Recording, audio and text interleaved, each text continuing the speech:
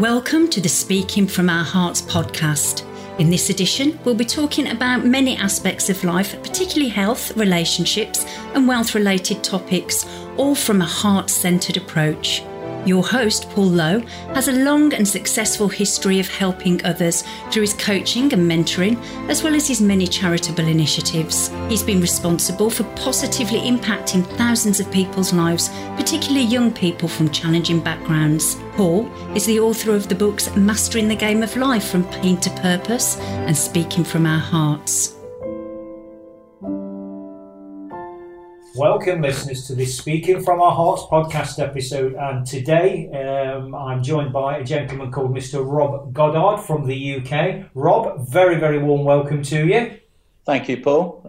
Great to be invited and join you for a conversation. And here we are as we get ready to close the curtain on 1 year and welcome in a new one. I'm particularly pleased, Rob, to welcome you in on this episode, because I know your story, Suicide to Success, is going to fit very, very well in terms of how people can, and I say how, people can walk that path from darkness to light. So open the gates then, really, Rob, from suicide to success. Start the ball rolling, if you will. Well, when I was much younger than I am today, it sounds like a song to a lyric, doesn't it? I used to think people who suffered from depression were weak, and all they needed to do was pull themselves together. Until in my mid-40s, I had a number of things happen. I lost my well-paid job, I lost my marriage, and I lost my kids, all within a few months of each other. And I spiraled into what became a 5-year period of depression. So I became one of those number of people that was just struggling with life, with anxiety and stress because of life's events, situational depression. And I guess my story, that started in late 2008, just when the Lehman Brothers went bang and the world went mad, and we entered a number of years of a double dip recession worldwide. So I was struggling, and so was the world. And I guess my story really picks up from there is with the help of others and the love and support of others, I've managed to claw back and bounce back and become resilient and dig deep over the last 10 years. And really the book that I wrote covers that period of time, from going from a thwarted suicide attempt back in 2010 to where things are today. So does that give a sort of helpful enough backstory?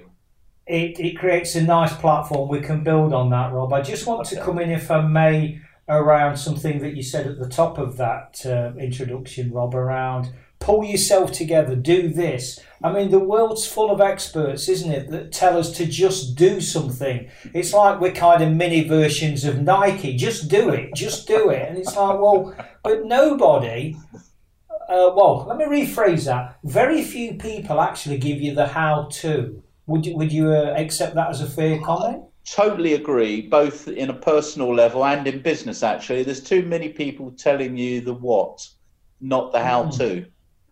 And when you're not feeling great about yourself and life,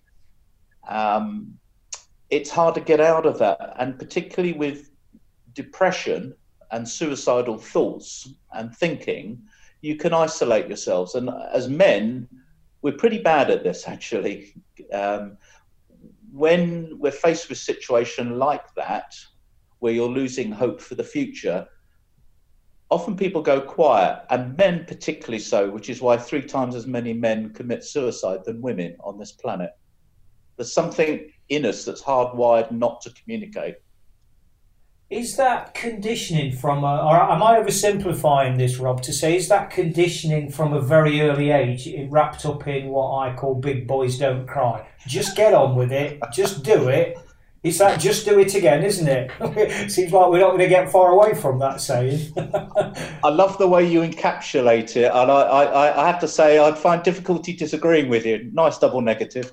which means that I do agree with you. I think there is something as men that we feel we have to carry things on our shoulders, and particularly if you're a business owner, if you've got staff, you've got other people's livelihoods at stake, some of the commercial decisions you make. So as a husband, as a father, and as a business owner, you can carry all of those hats that one wears. I think also part of it is, as men, we talk facts, and women tend, I know I'm generalising, women tend to talk feelings.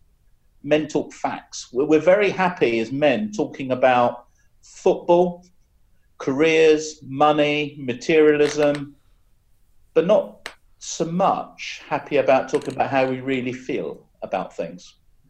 And our support network tends to be less than perhaps women's support network it is. So just as a little personal insight, Rob, hopefully humorous, but we'll see. Support and football, have you got any allegiances in that direction? Yeah, I'm a long-suffering Arsenal supporter.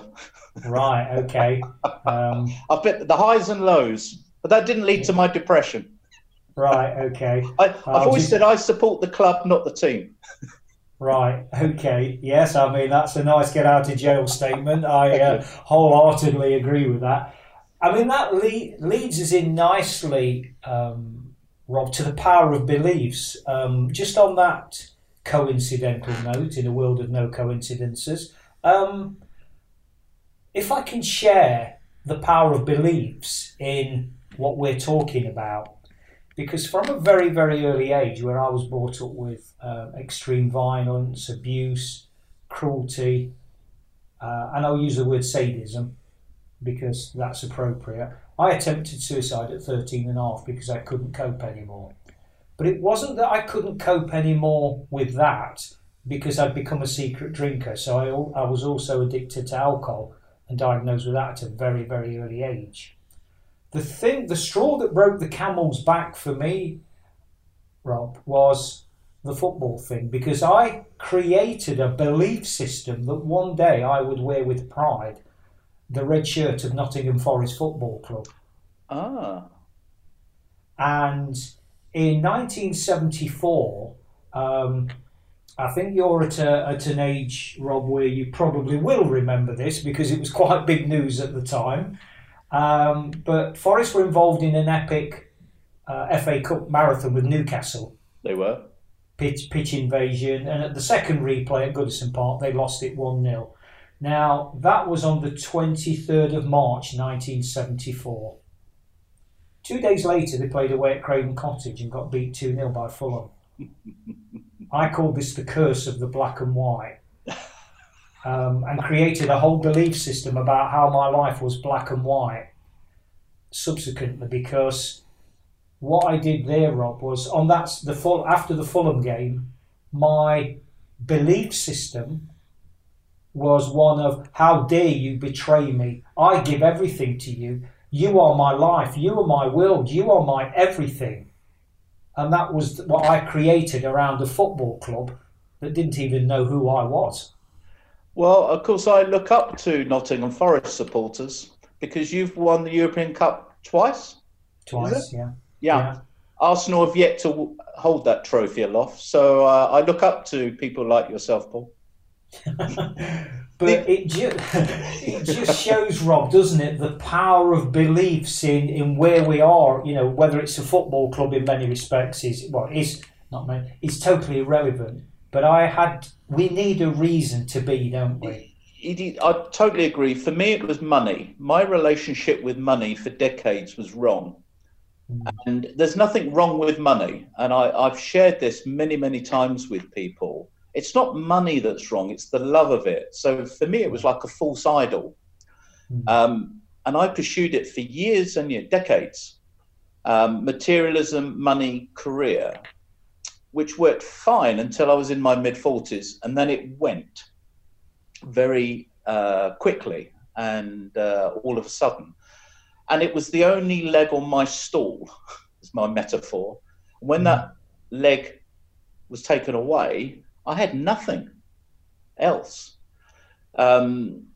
And that's why I went into situational depression and lost hope, because my faith and my belief was in something that was quite transitory, which was money. And I've had to get my relationship right with money over the last 10 years because I don't want to fall into the same trap. But it's not until you lose it. I was in the top 0.1% of earners in the UK, and I was on a significant amount of money, and it was growing. But I incurred debts. So it actually doesn't matter what you earn, it's what you spend that matters. Mm. So it took me into a place that was very dark. Like you, I mean, I self-medicated. I went on to prescribe drugs from the GP to try and stabilize my condition. But I found that alcohol was my drug of choice. So I became a functioning alcoholic for several years. And I set up a one-man band business at the same time. Mm. And I can remember crying in the car regularly before a sales pitch to get the negative emotion out of me so that I could play a role and be an actor and pitch to a potential new client. And I can remember it being a very painful time for me. And in some ways, I felt I was being a fraud. I was being something I wasn't, because I wasn't being authentic. I wasn't showing my true emotions. But that's the decision I took. I had to play a part, and it did work. I did build a business as a one-man band 10 years ago, and now it's a multi-million-pound business across 2 continents. And I don't run it now. It's run by a really talented and great team in both countries. Mm. But it goes back to what you said just now, which is it's the belief system. So my belief system has changed. And actually, I plan for tomorrow, but I live for today now. I actually enjoy and look for the little things often today that make you feel good. Either things that happen to me or things that I can do to effect the change or do something positive in someone else's life. So it's a two-way street.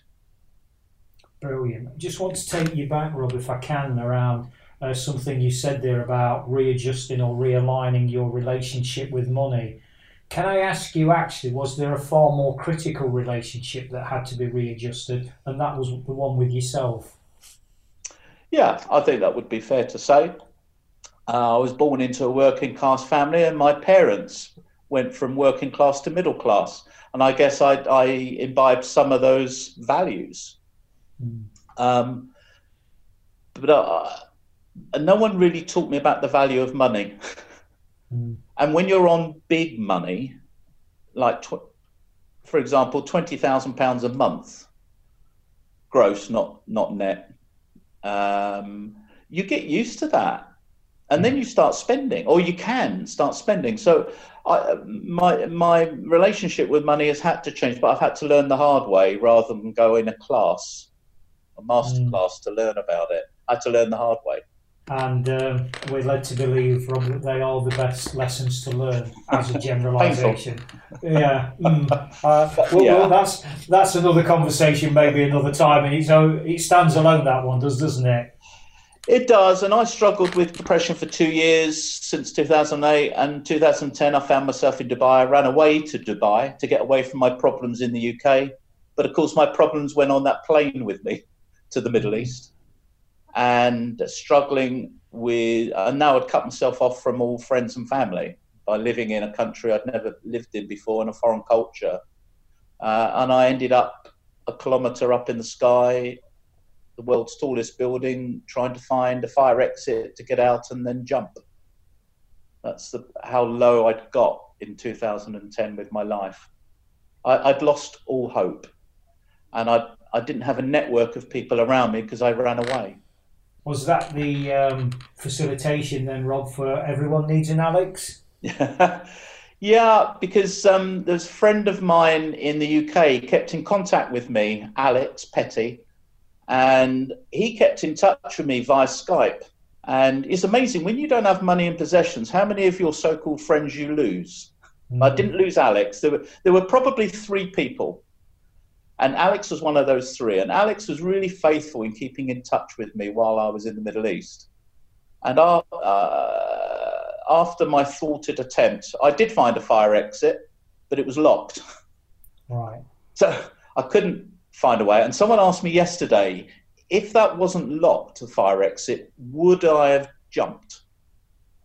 And the honest answer is I don't know. And I'm glad I didn't have that decision to make. It was made for me because someone had locked it. Some well-meaning maintenance person had locked that fire exit. So I actually felt even worse about myself because I couldn't even take my own life in the way that I'd planned. But I went back to my apartment and I contacted Alex, and I didn't give him the whole story.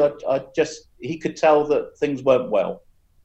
And I asked him to come over. I'd pay for his flight, but could he give me his time? And he came over for 4 days.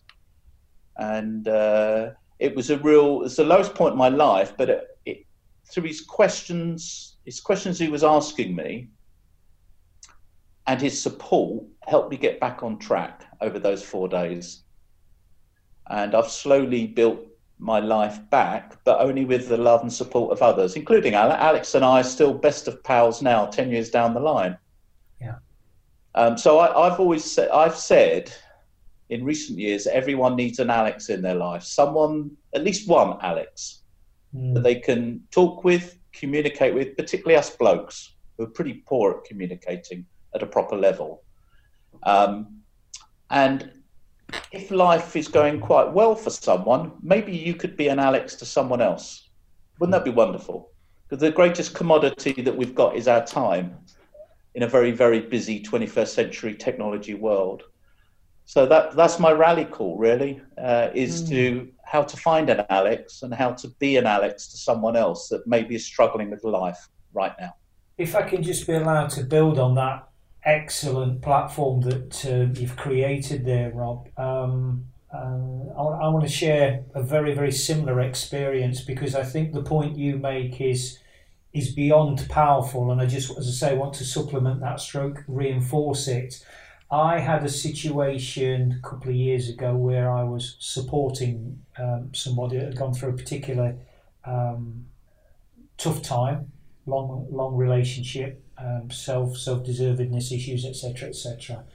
And it was around that time of year when things seemed to be more poignant, Christmas, New Year, and plans and family get-togethers and all that. And anyway, what happened was I rang Kevin Searcy, and I can name him because he's done a podcast.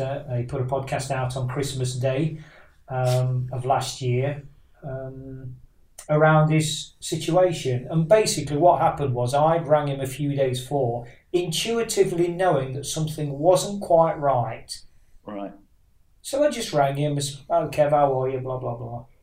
And I could tell by the tone of his voice that, and the words he was trying to be very guarded, but I could tell. Anyway, without saying too much and creating too much alarm, I think it's fair to say that the sting was took out to the situation. And I asked him, basically, where was he and what was he doing? And he said, "All you need to know is I'm safe, and I'll tell you when we're face to face."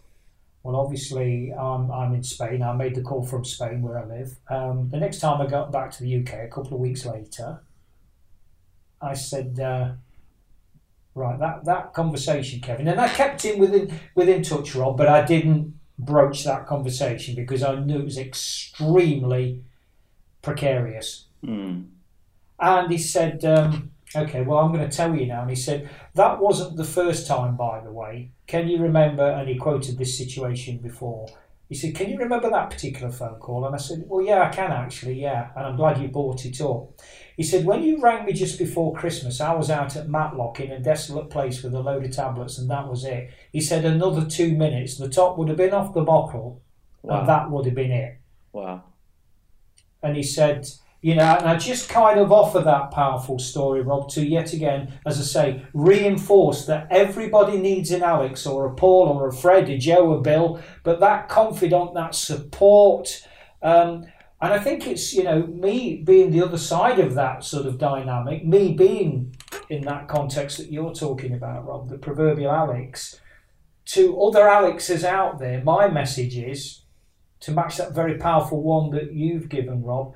To the potential Alexes, trust your intuition, and if one of your nearest and dearest, or somebody, it doesn't have to be nearest and dearest, but you reach out for them, best you make a phone call and be irksome and annoying rather than I wish I had, Yeah, and wow, I mean, that's a powerful story too, and I know that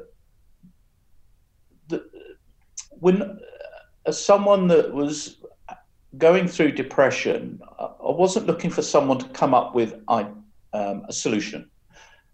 I just wanted someone who would listen and not judge me. That's all. Yeah. Yeah. And that's what Alex did. In fact, his key question to me when we were poolside in my apartment in Dubai for the 4 days, the key question I've always remembered, he said, what do you really want to do in your life? And I gave him the typical response, particularly a male response, which is, I don't know. But he didn't give up at that. He said, well, if you did know, what would that look like? Because he knew I was a visual person. What if you did know, what would that look like? So what he was getting me to do was picture a brighter future in my mind's eye and then verbalize it to him.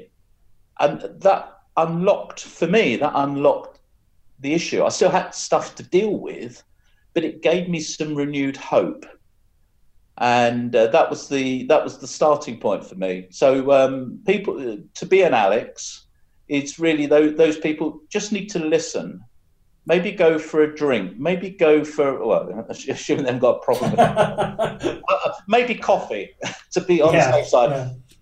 Maybe go for lunch. It might be a phone call, as you said, but just to keep that contact. Do you know that one of the weird things in this 21st century life, with so much technology, which we're speaking across right now, we've got so much technology, so much communication, and yet we remain an uncommunicated civilization in some senses. People, loneliness and isolation abounds, and yet we've got so much at our disposal to help us communicate. And social media can be very lonely for people. You know, there's the cyberbullying, for example. So I think just remembering someone and doing something about it and just reaching out is probably the most valuable thing you can do, and then listening to them and not trying to solve their problems, but being a listening ear. You've used quite a few times, quite rightly in my humble opinion, Rob, the word hope. If we could use that as a general platform, is there anything else that we could build on? Because you've obviously mentioned the scenario of the statistically 3 times more with guys, where you'd reach out to a guy if there was some signs of struggling. Is there anything else other than what you've said, Rob, to really that how-to in terms of where guys are concerned? Yeah. So my experience again with Alex, he got me to visualize and then verbalize what life could be like. If I had a magic wand, what would that life look like, and describe it, and then write it down. He also got me to write I am statements. I am a great father. I am a caring person. I am a funny guy. I am, all positive affirmation statements. He got me to write down and put on the cupboard in the kitchen, so that every morning I'd see it when I was making my cup of coffee, long after he'd gone back to the UK. So I think there's 2 things there about visualization, verbalization, and then writing the thing down and reminding yourself. And it's taken 8-9 years to get back to where I was. I've lost nearly a decade, but I haven't got the debts. And my next 10 years of my life is taking the last 10 years has been building businesses. The next 10 years is very different. It's about using as a platform what's been created in the last 10 years. And the next 10-year vision is more altruistic, which is trying to make a difference in other people's lives. Either that might be philanthropic, which it currently is, but also it might be investing in other people's businesses to give them some hope for the future, to grow their businesses. Wow. And it's getting involved in projects. And now my focus is about trying to make a difference in other people's lives and realms, rather than what has been happening, which is trying to sort of build a life that was sustainable and stable and built on the right things for me, rather than on the wrong thing, which was money in my case. Absolutely love what you've said there, Rob. Absolutely love it. And the reason I do, because after nearly 6 decades on this planet, I've made some kind of sense of this existence we have called life. It's more than an existence, Freudian slip there. But the simplicity of language, isn't it true that particularly guys as well, in that more masculine energy, we look for concrete models and systems. 1 + 1 = 2. We're very methodical, very systematic. And what I've done with my own journey, Rob, because of my insecurity and my vulnerability for many, many, many years, was I created this stepping stone system called the 3 pillars of life. And what you said there really resonated, because obviously when guests are talking, I'm trying to think, how does that fit in? I'm testing my own model all the time. And those 3 P's, those 3 pillars, Rob, around purpose. We all need a reason to get out of bed in the morning. Yeah, and in my day job, which is helping business owners prepare and then sell their businesses, that's exactly it. And in fact, it's the thing that sometimes stop a business owner from selling, because there's significance and purpose in life, and the reason to get up on a Monday morning or a Sunday morning, if it's in Dubai, is their company. Yeah. That's it. It's their life.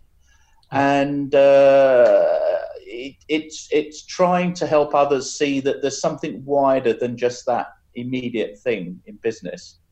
And one of the things we've done, we've got a place in Albania around the Mediterranean, and I bought a boat this year. And I bought the boat not only for the family, because I've got children, young children, but also to go for long weekends away with other guys, go fishing. So we take the boat out, we take some fishing rods out, and we take some lagers out and spend the day on the Aegean. And that's just wonderful, because you're spending time together, it's unhurried, it's fun, and you're doing something together where you can have a decent conversation about life, the universe, and everything. So that's my way. And in the year 1 of my 10-year vision, there is another how-to that's just come to mind, which is I'm very good at, I'm a strong one for visual boards. So every year I plan the things I want to achieve in that year, and I put it in pictorial form. So I have an image from Google Images that represents that goal for the year, and then I break it down into quarterly goals and then monthly. And then I keep myself accountable to one of a mastermind group that I'm a part of. So I've got other business owners keeping me accountable for the things that I said I was going to do during the course of the year. And it's marvelous, because they keep you accountable in a positive, supportive way, but it keeps me on track. So I would encourage anyone, particularly guys, but anyone really listening to this, is to visualize their goals and put it in image form, have it as a screensaver, print off a copy, put it on the fridge, and remind yourself regularly about the things that you want to achieve this year. And maybe you can do a 5-year vision board, but a year, I think, is something that all of us can think about. Absolutely. And I think that brings in an excellent point, Rob, and a bigger question around having a mentor in your life. Somebody, whether or in whatever form that takes, formally, informally, coach, however, whatever label you want to use. But that's somebody that says, have you done it? Or are you doing it?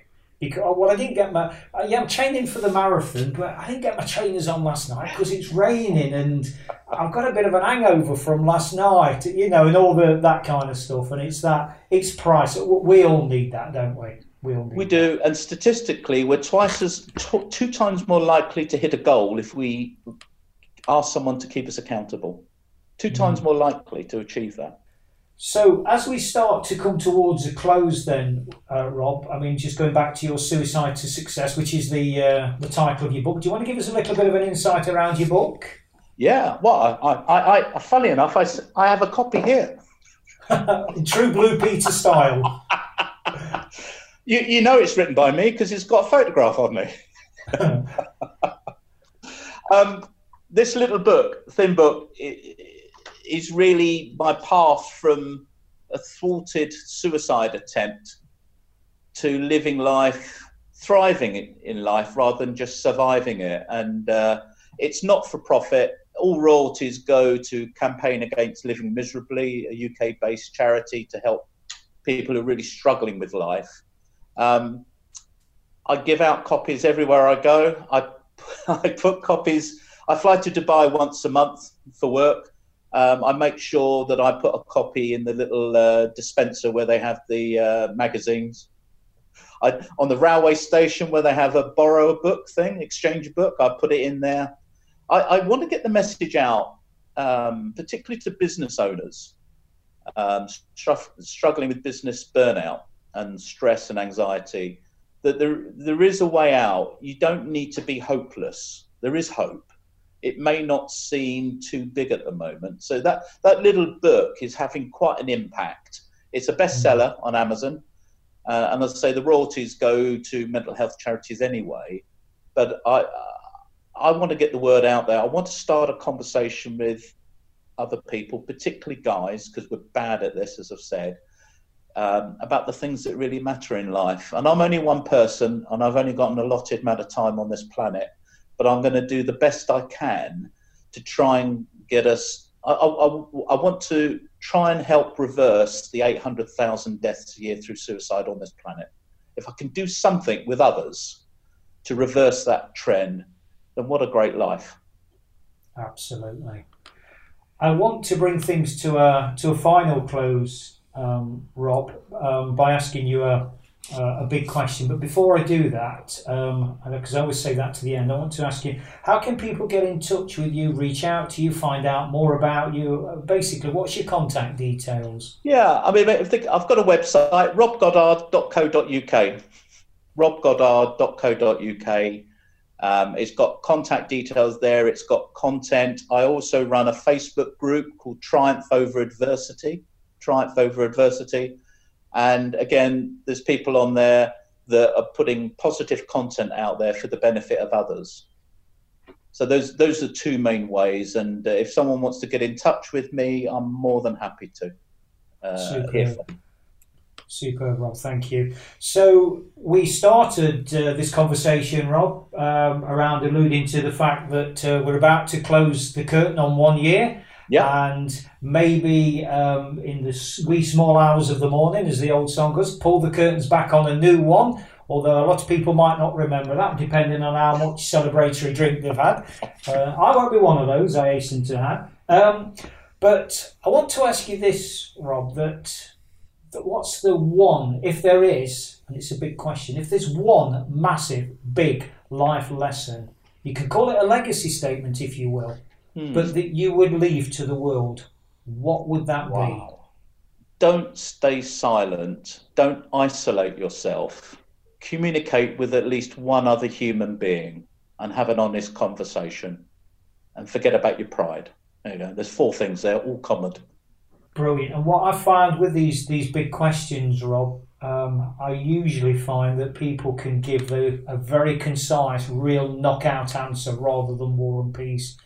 So, yeah, thank you. And all that remains now, Rob, is to say that, well, let's see what 2020 brings. I'm personally inspired around your whole outlook and your story. I had the benefit of listening to you in France, where we first come across you, and I just want to thank you, as I say, immensely for sharing and having the courage and I will say vulnerability. We have to be careful how we use that word vulnerability. Yeah. But the vulnerability to kind of, in the nicest, why do I use that word? Where's that come from? But the most powerful way to say, world, look, I'm a human being, I've made mistakes, but to quote the great Shirley Bassey, this is my life. Thank you very much, Rob. Pleasure. So there we have it, listeners. Just to reiterate, the new year is upon us, and you know we could abound with different adjectives around what it will mean to you, what your hopes are, what your aspirations are, but I remain steadfast, as I do with all my podcasts when I sign off, and it's this, that no matter what you do in life, always walk your path with heart. Hearts, helping everyone achieve results towards success.